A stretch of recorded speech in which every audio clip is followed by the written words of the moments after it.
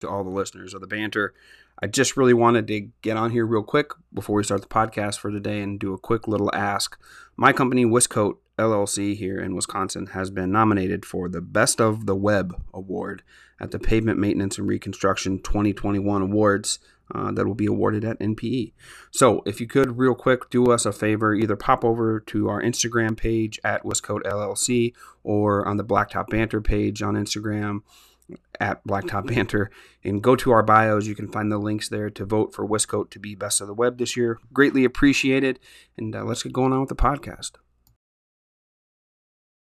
I have a new sponsor for the podcast, Trout River Industries.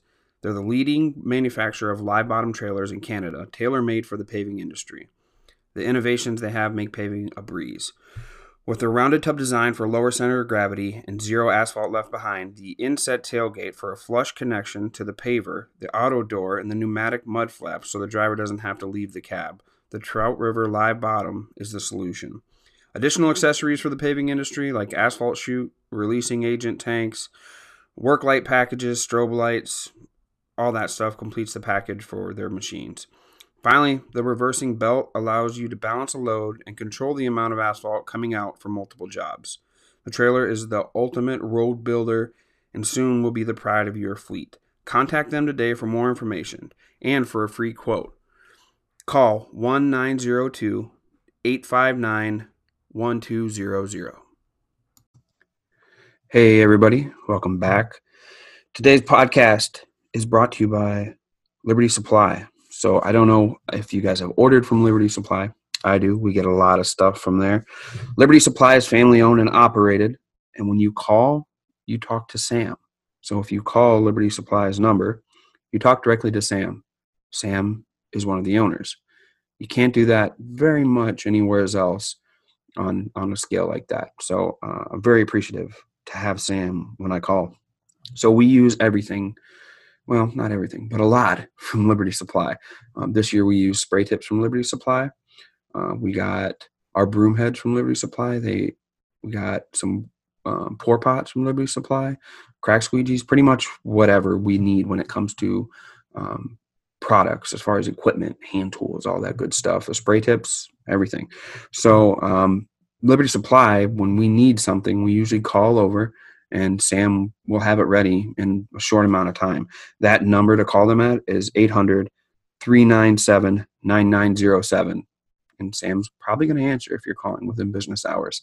And he'll get you taken care of. You can also go to libertysupply.biz, check them out there, and you'll be good to go. The podcast is also brought to you by Stencil Plus. Stencil Plus is making moves.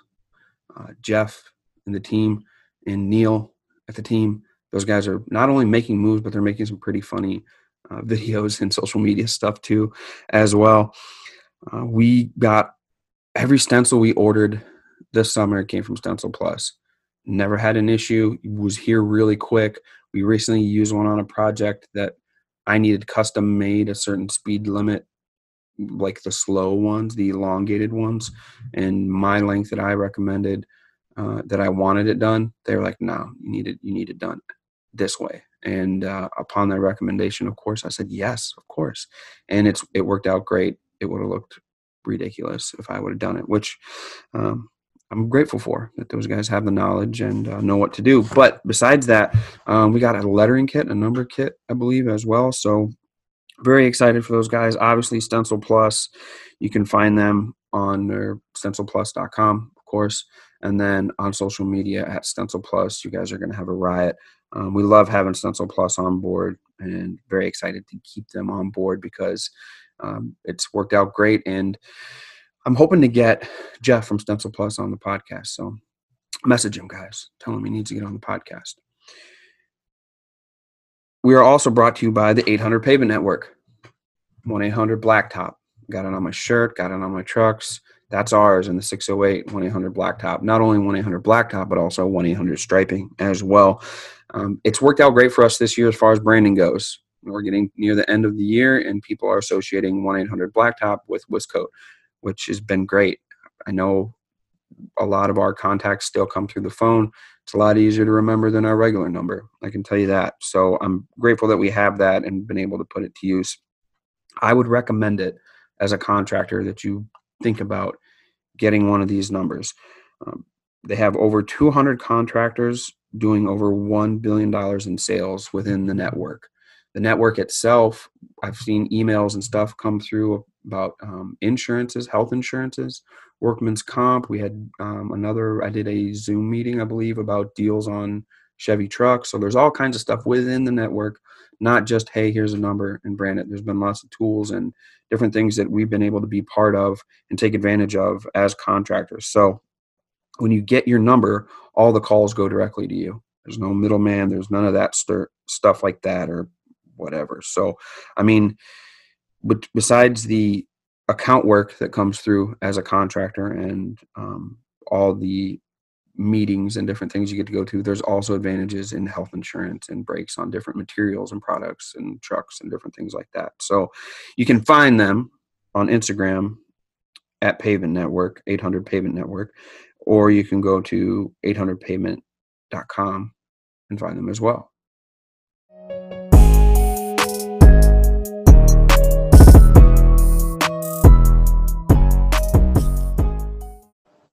Hey everybody, welcome back to Blacktop Banter. This is episode 30, so we're moving along. This is season 2. My guest today is Mike Nawa.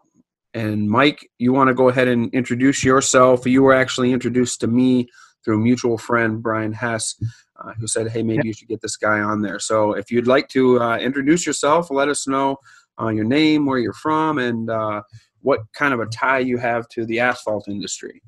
Well, Mike Nawa. I'm from Shippensburg, Pennsylvania, just south of Harrisburg. I've been sweeping parking lots for the last 44 years. And I've been involved in many aspects of asphalt, seal coating. I've been on the periphery of all of the things you do. Swept for a lot of seal coaters, painted lines for a lot of seal coaters after they were done. But sweeping was the thing that made my business what it was. So how did you get into? Because I know people that have done the same thing. Like they start doing everything, and then they pick one thing and they really expand on it. How did you pick sweeping? I fell into it by accident. My first company was a landscape company, and we used a sweeping subcontractor to do various and sundry spring cleanups and fall cleanups and help out with things. Mm-hmm. And he had a heart attack. I called him one spring for spring cleanup. He said, I'm not doing it anymore. I had a heart attack in the truck and, just laid there until the cops went by. I wanted to know why the truck wasn't moving. And oh, wow. So I said, what are you doing with the truck? He said, I'm selling it. So it was my first truck, my first line striper, and, things like that. And moved from landscaping to hard surface in 1976. And never looked back. The bigger that the hard surface got, the smaller the landscaping got. Eventually sold off the landscaping to the employees and concentrated on sweeping. And it was a great line of work because, as I tell everybody, I try to tell people now, especially parking lot sweepers, parking lot sweeping is not a profitable enterprise by itself. But you're the guy who's at the shopping center more often than anybody else. Sure. So if you're there 3, 4, 5 days a week, 2 days a week, you're still there way more than the owner, way more than the property manager. So you're in a position to see the lights that are out, the stop signs have been knocked over, the pothole is formed. And if you're in a position to fix that stuff, to take care of those things, then the property manager utilizes you for more and more things. And that's what our business became. We moved out of sweeping only in 2000 when my first company, Industrial Grounds Maintenance, sold that. My dad and I left that company and started custom maintenance services with my wife, Judy. And, he wanted to be sweeping only and I wanted to be shopping center maintenance. And the change came. I was at the NPE and Harold Green had a seminar on diversifying your services to your existing customers. Instead of going finding new customers, find new things to do for your existing customers. Mm-hmm. It made a great deal of sense to me. And that seminar changed my life. And actually, that's been a long time. Prior to 2000 was that seminar. And I checked this year, and Harold Green is still at Chamberlain Contractors. I So he's had some longevity as well. think that must be quite a testament for MPE for somebody to say one seminar changed my life at MPE. I know more people than I don't who feel that way about certain aspects of NPE. Sure. There are people who credit NPE and the people they've met there, not just the seminar, but the people they've met there, Sure. would change their entire business. Part of it is realizing you're not alone. Mm-hmm. This business is very insular. When we're in a geographic area, like you're in a geographic area, Yep. you know who your competitors are, and generally, they're competitors, not friends. Yeah, most of the time. Yeah, You can't call them and say, "Hey, do you have an extra diaphragm for my pump? I'm on a job and I'm broke down." Maybe you can, maybe you can't. But without the first introduction, you can't. right. You won't. MPE has always provided that neutral ground, except for the people who live in the town that the show is in, Yeah. where we can talk amongst ourselves. Contractors from Arizona and Connecticut and Wisconsin and southern Georgia can all talk about the same problems you have with each other that you share. Yeah. And you can find ways to remediate those problems that you never thought possible. Yeah, I think that was kind of my first thing when I first went to MPE. I was looking to figure out how the heck I do more, and that was one of the very first things I found were a few friends. First of all, the equipment floor and just a few classes really was overwhelming for me and made me think, Yep. oh my goodness. Yep. And then when I left there, I had that high for a little bit, and then it started to fade. And that's why I started doing the social media groups and doing all the social media stuff, was to try to keep that camaraderie together. Not only that, it became a valuable resource for me because I've made friends with contractors that I didn't have any competition to worry about, that wanted to be friends. Like you said, it was very insular. And when you become friends with somebody and you have knowledge to share, that makes it a lot less insular, and you enjoy your business. You start getting more, I guess, I don't know how to say it, I guess gratification out of what you're doing. And, Indeed. And I think that's what MPE, even now today, is the highlight of my year. And no matter what I'm doing, MPE is the highlight of my year. And there's people I don't see for a year, and I see them there, and we didn't miss a beat, and I love it. So I agree. I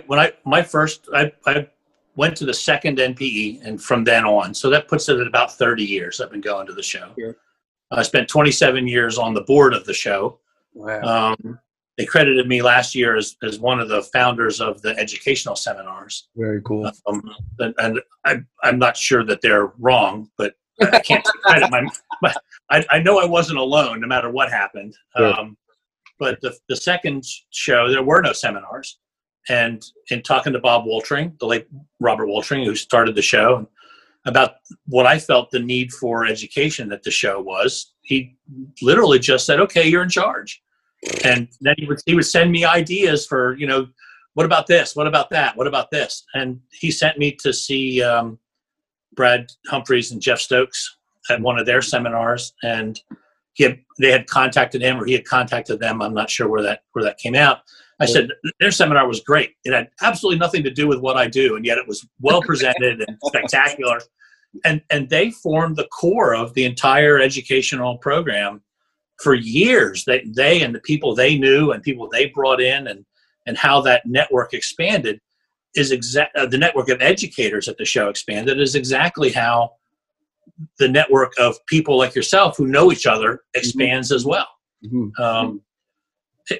There were some great shows and great locations and great seminars, and I can't say I've ever disappointed in any of them, in a single one. Yeah. Well, Charlotte wasn't great, but well, the very first time I spoke was at Cleveland, and it snowed, and that was the off year, kind of when things transitioned to Emerald and Rust. Yep. And we made the best of that. I think the floor was fine, the classes were fine. We made it through, and we logged a year under our belt. But actually, when you left the hall and you were meeting with your friends outside at one of the very few pubs and stuff where there was, I made some lifelong bonding friends at that NPE just because that's all there was to do. And it was like, well, we're going to make the best of it. And we had the very first like social media get together there.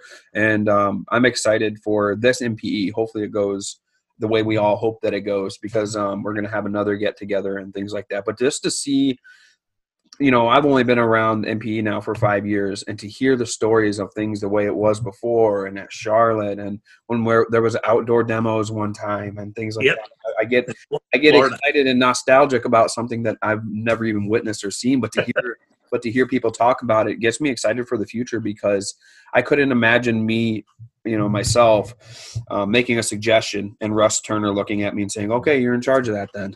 Go ahead." I would have heart palpitations, because it's just the size of it now. My little intricate part, I like it. I couldn't imagine taking on very much more, but it's fun. Well, and I had been in business a couple of years by then. I mean, if we're figuring it was 1990, probably 14 years.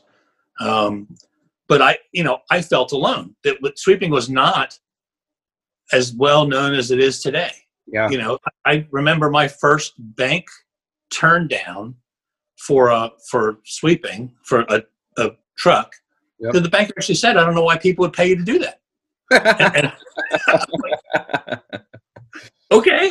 Yeah. What was your first sweeper truck?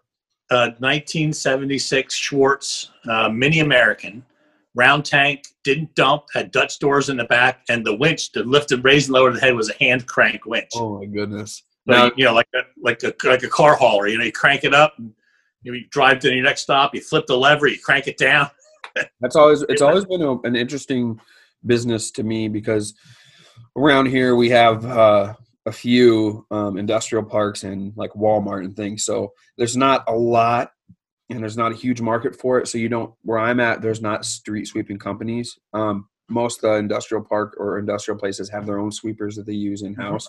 But when I get to NPE and I see those huge Elgin ones, and I see guys that do take on a lot of sweeping and things, it reminds me a lot of when I went and did some striping with the guys from Marathon in Houston, and they're like, "We got to do it at night. We only have 8 or 9 hours at night to do this bad boy." That's most of the time I see sweeping is being done at night most of the time. So how did you guys have that same adaptation, or did you guys go whenever you could? Mike, how did you do it when it came to sweeping? We were what the industry calls paper chasers. We were out picking up litter at shopping centers. Shopping centers have been my only customers. At Custom Maintenance, they were my only customer. At Industrial Grounds Maintenance, we would sweep anything. Industrial parks, highways, bridges, whatever. The Schuylkill Expressway, whatever contract was available, we would look into. But I felt then, and I feel now, I feel fairly secure in that I was right. Not that they were wrong, but that I was right. That shop at retail is one of those things that if you build it, you've got a loan to build it, and the people who gave you the loan are going to make you maintain it. Yeah. They're not going to let their equity go, down the drain. Sure. So when it comes to sweeping and shopping center maintenance, it's everything from nightly sweeping, emptying the trash cans, to painting bollards, to putting up a new stop sign, to filling up a pothole with coal patch until the real paver shows up to fix the problem. Because we were not a paver, we were just sort of the in case of emergency, break glass guys. Yeah. The first responders. We knew what was going on, and if the parking lot lights are supposed to be on and they're not on, or if a car goes through a storefront, hits the little old lady or gentleman, hits the gas instead of the brake, which has happened numerous times. Yeah. We get called to clean it up, and while we're there, we board it up, and it's just it's happened. The stories would take days and days for me to even remember all of the weird things that have happened during sweeping. I want to ask you a question about before I lose it. So when as far as your client base being mainly shopping centers, yep.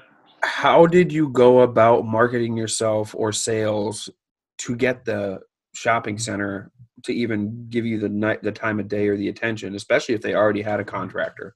Yep, always a difficult thing. The task was to set yourself apart from your competitors. We were doing this from the very beginning. We did this full time. So many people that I know in sweeping, either starting or maybe even still, it's a 1 or 2 person operation. So the property manager's at work. It's 10:30. Gets a complaint from a store that the trash can wasn't empty last night. He calls the sweeping contractor and he gets voicemail because the guy's asleep. I had one competitor who was a postal employee and swept a couple of nights a week. It wasn't a real big thing for him. It was truly what he said to me was it made the payments on his Corvette. Huh. Nice guy, Yeah. but that's not the competition. Yeah. A property manager wants somebody dedicated to your craft like they're dedicated to theirs. Sure. They have a full-time job managing this property. They would prefer not to deal with part-time contractors if they can help it. Sure. Sometimes that's what you get, but in my experience, if the more professional you are, the more respect the property manager will give you. And that also comes down to how you contact the property manager. Yeah. We were big time in email, not a big time in real mail, not email. But again, let's remember, this is like 1990, 1995, 2000, Sure. We did a lot of work in person. I have a customer, since custom maintenance was sold in 2000, when I say I had a customer, I've had a customer, but they're still with the company that I sold.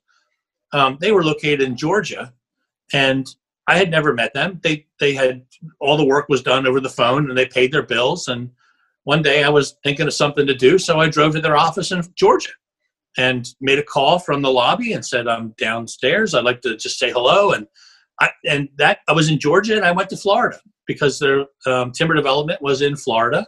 And I said, what's a couple extra hours? I'm this far. Yeah.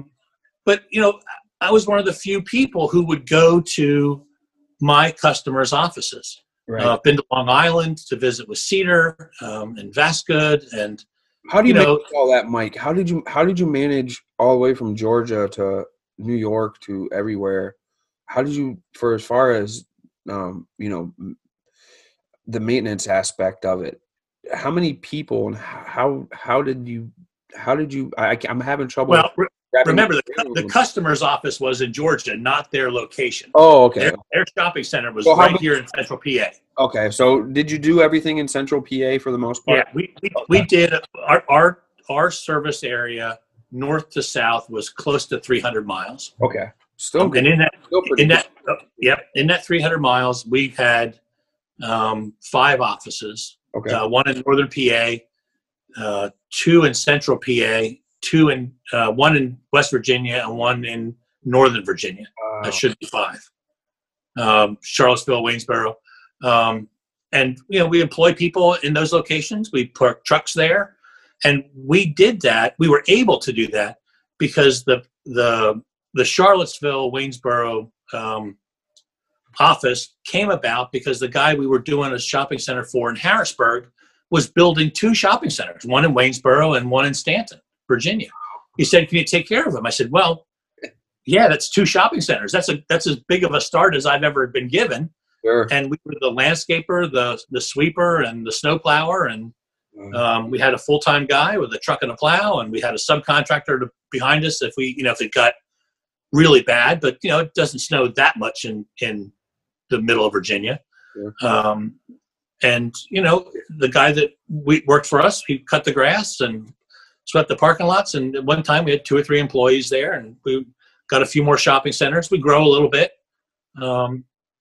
And it was that's how we would grow. So we were customer centered, not geographically centered. So as far as I know you said sweeping alone isn't going to do everything. Why? Is there some companies that try to just do sweeping and that make it, or is there, if you want to say smaller, you offer more services? I mean, because I honestly don't. Elgins, I see, some of those new Elgins, I just think of the price tag on some of those bad boys, and I think, my goodness, how long is it going to take to pay one of these suckers off? Well,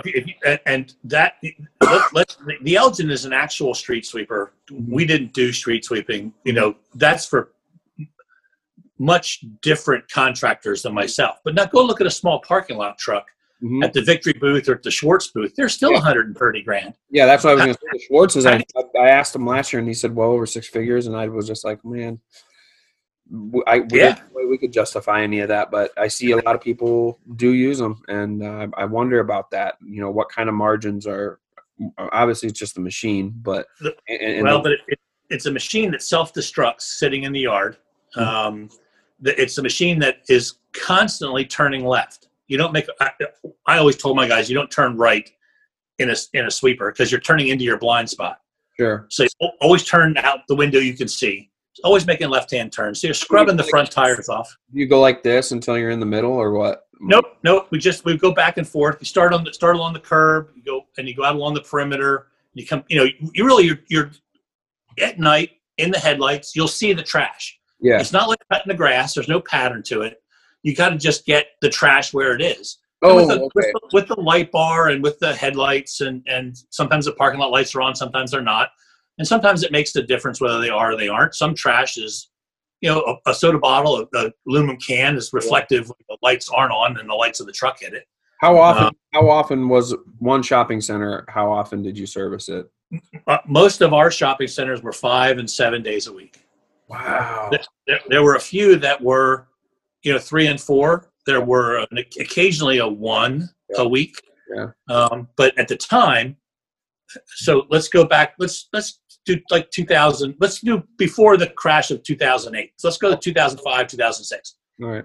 Target was still top of the market, still very brand conscious. Mm-hmm. They were 7 days a week, and occasionally a day porter would go in 1 or 2 or 3 days to hand pick the grass and along the back and clean out the dock areas and things like that. Home Depot and Lowe's, they were 5 days a week because contractors are dirty. Not the cleanest group of people. Y'all say it. I'll say dirty. I don't care. They'll buy 6 bags of concrete. One will break when they're putting it in the truck. It'll just lay on the parking lot. Yeah. It was what, $3? They're not going to pick it up. So there was a lot to do at Lowe's and Home Depot. So what about what I want to ask you? I changed subjects very quick, Mike, because that's all right. I don't want to lose track of what I'm thinking about.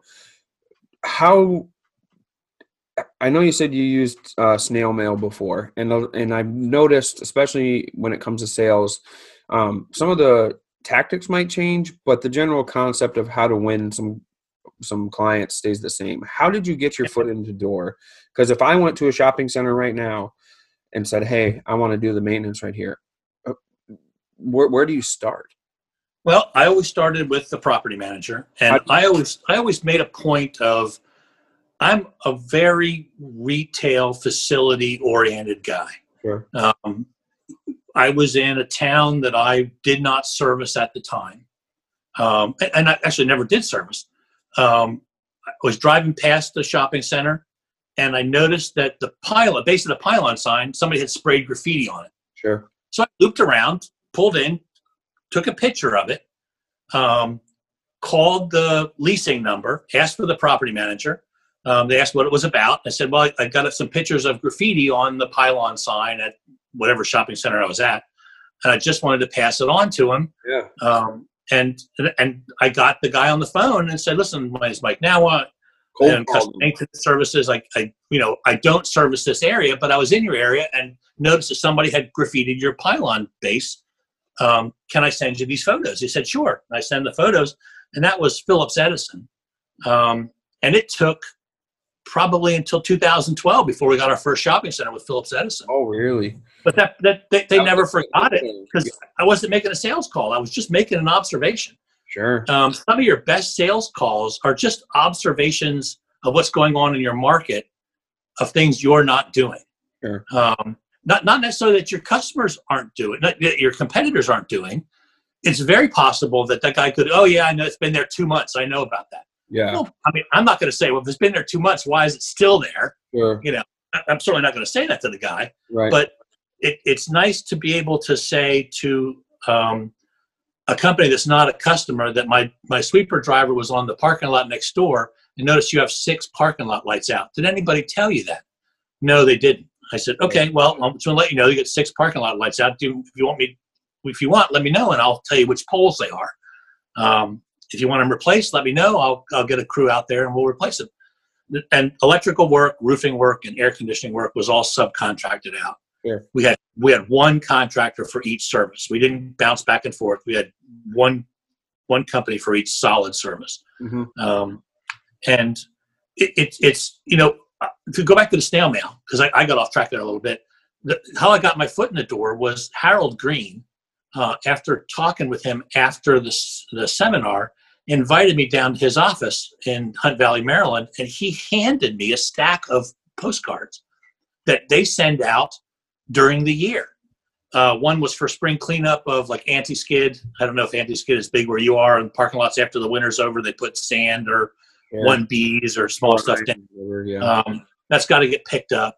A pothole one, a leaf cleanup for the fall, line striping one. And all I did was just, if you want to know, for me to find the property manager, again, early on, I have become much more sophisticated now because the internet is much more sophisticated now. But in the past, if you're at a shopping center and you see the Kohl's and the Aspen Dental and this and that, and Julie's cupcake shop, etc., which store do you go in to find out who owns the shopping center? Right. That was my question. It's the smallest one, Julie's cupcake shop. She knows because if the owner is in there, the owner knows who they're paying the rent to. The manager of any store who's just a manager has no idea what their rent is, who they pay their rent to, who the property manager is, and find the small independent guy, the pizza guy, maybe the insurance agent, depending on what in a shopping center. The hair cutting mat. Yeah. The barber, not the holiday hair. The regular thing. There's always permits for the shopping center. Many of the pylon signs at the bottom or on the sign, they say owned and managed by. It tells you who the company is. Oh yeah. Well, here anyway. I mean, I can't speak for looking, because I have seen little tags on there. So now I want to have to look and see. Yep. They usually pop it, I think. Yep. Owned and managed by. I know that before Site Centers was DDR, or before Developers Diversified was Site Centers, which they are now. One of our jobs at their shopping centers was to go around to every single front door of every single store and put a little sticker that it was a DDR owned and managed shopping center. Wow. That's on the door of it's on the front door of every store. Now that doesn't give you a contact, but it tells you who they are. Yeah. It tells you what company it is. Now with the internet, I mean, if you Google the name of the shopping center and the words property manager, you're going to get it. It's going to come right to you. Now, how do you get to him? It depends on what you're trying to do. If you're trying to seal coat or talk about seal coating, I don't know how many shopping centers seal coat. My visual remembrance is not many. No, usually what I do is look to see if it's been seal coated before.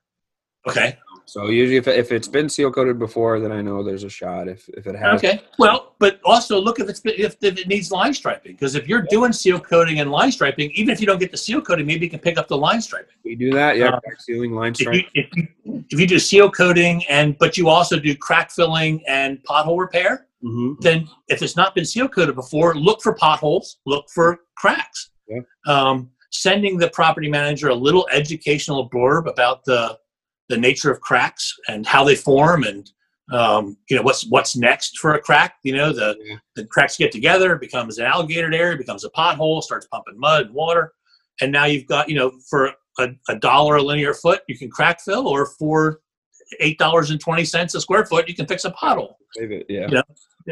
Your choice. Take a pick.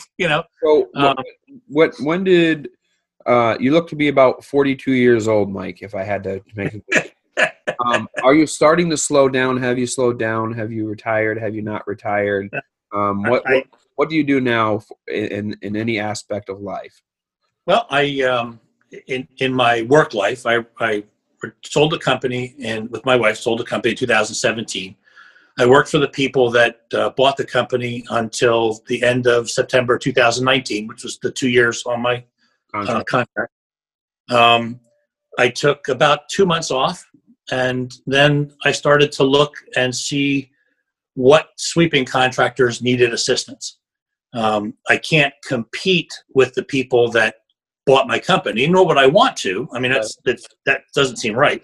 But there are sweeping companies all over the country that could use yeah. So I talked to a couple people and did some phone consultations, did some just chatting over the phone, chatting at NPE in early 2019 about my thoughts about doing that. A couple people have said, you got to have me out there. I have 2 clients now that I work with very regularly. It's not, for me, it's not about the money. I mean, honestly, I'm a $35 an hour guy. Yeah. So it's, you can have me for a whole week and it doesn't break the budget. I like that. I like that aspect, really. So that's good. I'm 63. I feel like I've got 5 more years that I can really contribute to the industry. The downside is it's been now a year since I've been an active contractor. So in the last year, I've been talking to other people about their business. And because it's not happening to me in the industry, it's a lot harder to keep up with what's happening in the industry. Because I don't see, the phone calls don't come to me every day. The trucks don't break down. The drivers don't quit. Trying to find employees is not my day-to-day anymore. Right. So I'm trying to get the couple people I have, the largest company, I'm trying to get them to work on the business and not in the business. Sure. The guy is still very committed to being out every day with the crew, and great thing, but that's as big as a company will ever get until you can let somebody else handle that crew and get yourself on another crew, and then let somebody else handle that crew, and then just keep training and keep moving forward. That's what I want to do.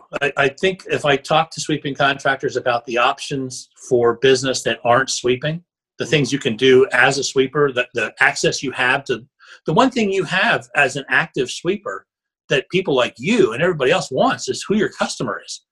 Who are they? How'd you get a hold of them? How do you get more work? That's the one question that's asked more often than any other. Yeah, that was the first thing that came to my brain was, in something so niche, how do you get to work? You know what I mean? Is it's just I understand that client list and your clients in general must be that they must be under lock and key under your Fort Knox if you can.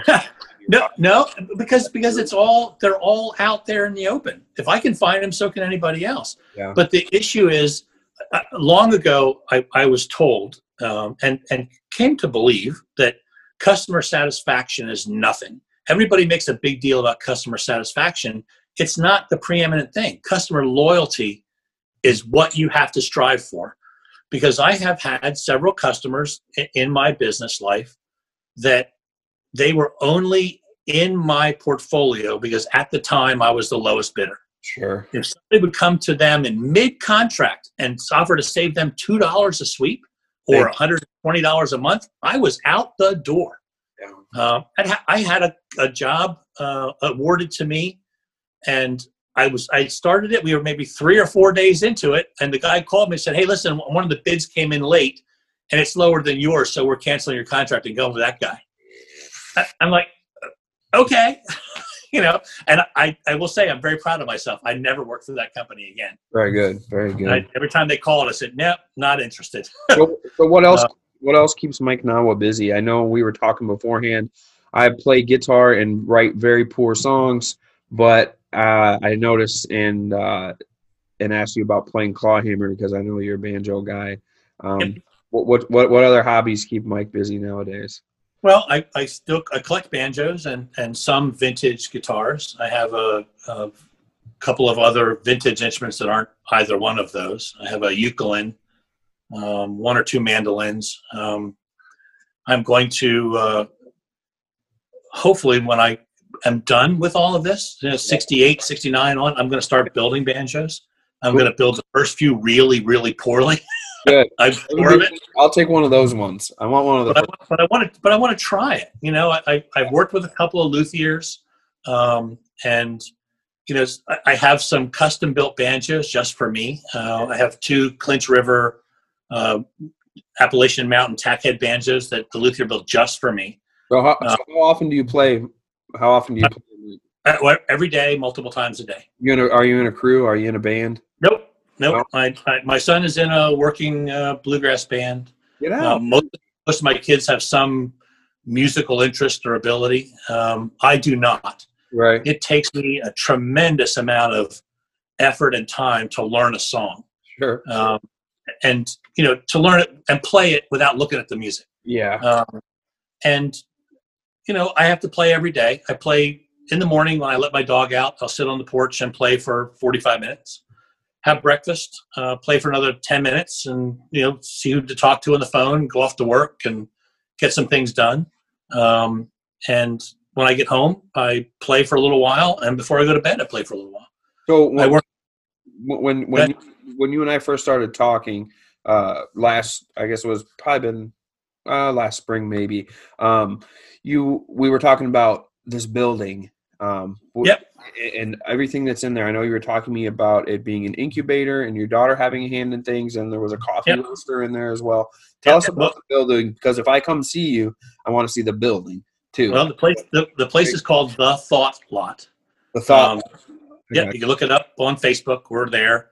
It was a 10,000 square foot former warehouse. It's the last remaining building of the original Beistel Company, which is the people that make those fold open Halloween decorations and wedding bells for honeycomb things.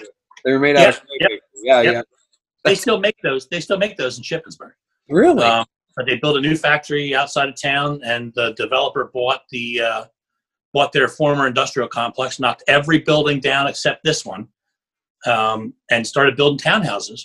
And stopped building townhouses, and the building sat vacant. And a couple of people said, "Hey, we'd like to use that for a little arts, venue." And they moved in, started doing some things. And my daughter had her 16th birthday party there, and she decided to get involved there, and that made me get involved there. And it was a lot of fun. And what's all in there now? What did you tell me is in there now? Well, there's a wedding planner.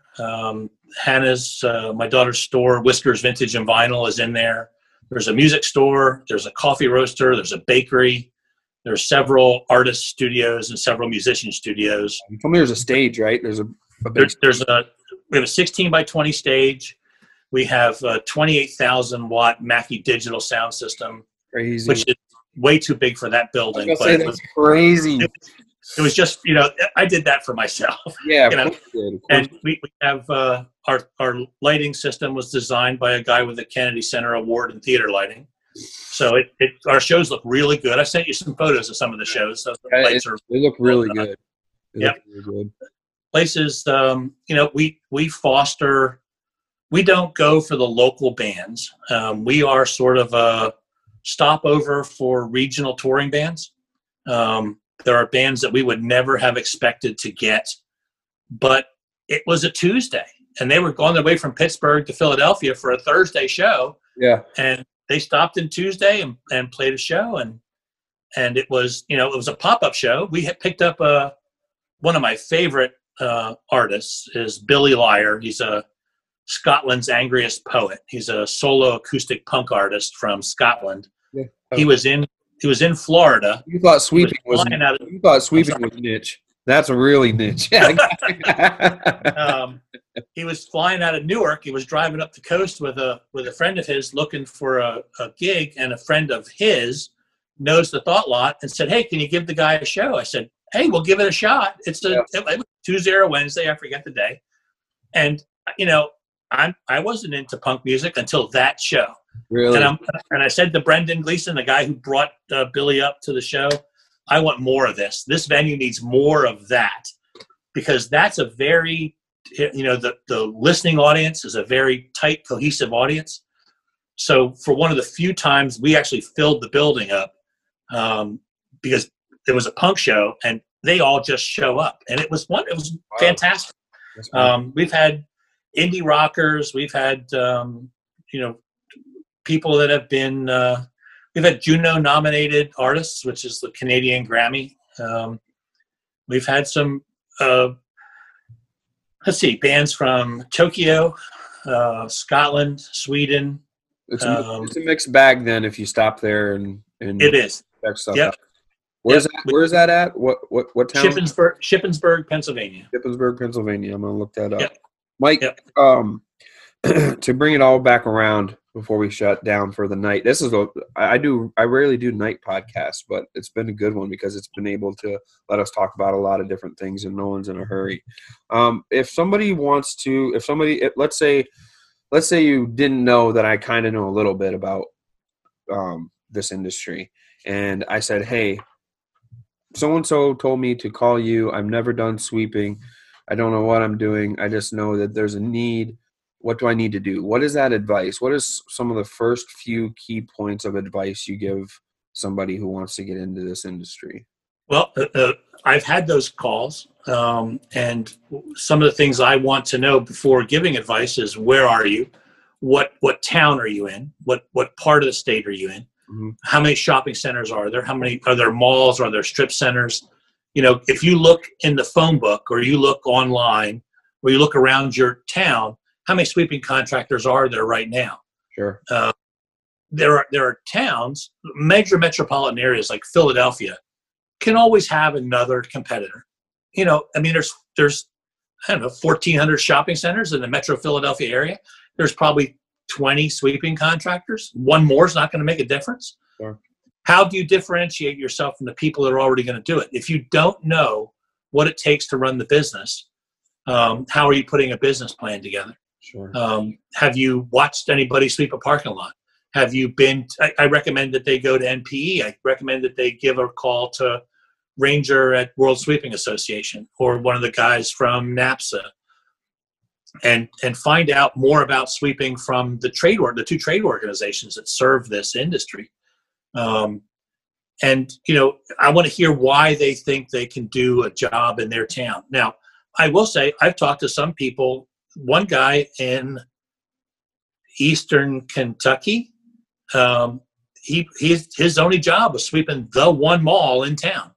He had a little T500 from Victory, a little tow behind sweeper, and he just wanted to get better than that. What's the next step? Yeah. And, we talked about quality. We talked about what the T500 would do, what the T500 is not going to do, what blowers is he using, and it was a great conversation. Still talk to the guy every now and then, but he was cutting the grass at that shopping center, and they asked him to start sweeping, and what's he going to do? He's not going to buy a $130,000 truck for one job. Right. And there's not another job to be had. It's a little town with one shopping center. Wow. So somebody sold him a T500, which would have been my thought to begin with. It's a simple to operate. It does what you need it to do. And it's one step above Pan and Broom or Billy Goat. Really? But there's, I want to know what they want to do. I want to know why. And that's a harder sell for me than the guy with 3 sweepers who wants 5 or 6, or wants to take his 3 sweepers and parlay them into line striping and pothole patching and washing windows and cleaning out vacant spaces. That's an easier transition than going from blank. It is, in my opinion. Yeah. And it's only my opinion because that's what I did. Mm-hmm. I went up the truck ladder, more trucks, more shopping centers. And it never really seemed that I made the profit that I thought I was going to make until, again, I hate to beat it up, but heard that Harold Green thing at the NPE and said, I'm missing all these opportunities. I worked really hard to get these customers. Mm-hmm. Why aren't I striping them? Why aren't I fixing the potholes? Why aren't I, telling them the lot lights are out, the graffiti on the back of the wall, somebody moved out. Yeah. Those are things they want to know because they're not there and I am. Yeah, so that'd be a good piece of advice for somebody starting out right away, is to do that right away. Just get in there. I think so. And do it. Mike, any last words? Anything you'd like to say before we sign off? No. You driving to Nashville? I'm probably going to drive. I always drive. So sometimes because I stay longer than I projected, or I arrive earlier than I projected. Last year or the year before, I think it was last year, I stayed 2 days after and went to the Maker's Mark Distillery and all the stuff that I wished I would have did in Kentucky on the way up. I did that. So I really like. Not that far out of your way if you're going to drive it. Most definitely. Michael, thank you very much for getting on the podcast. I really appreciate it. If we have striping questions, I know who I'm going to go to, or sweeping questions, I know who I'm going to go to, or parking lot maintenance or property maintenance questions, I know I'm going to go to. Thank you very much, sir. Best wishes. Everybody stay safe out there, you and your family. Once again, Blacktop Banter, episode 30. We want you to pave it, stripe it, seal it, and sweep it.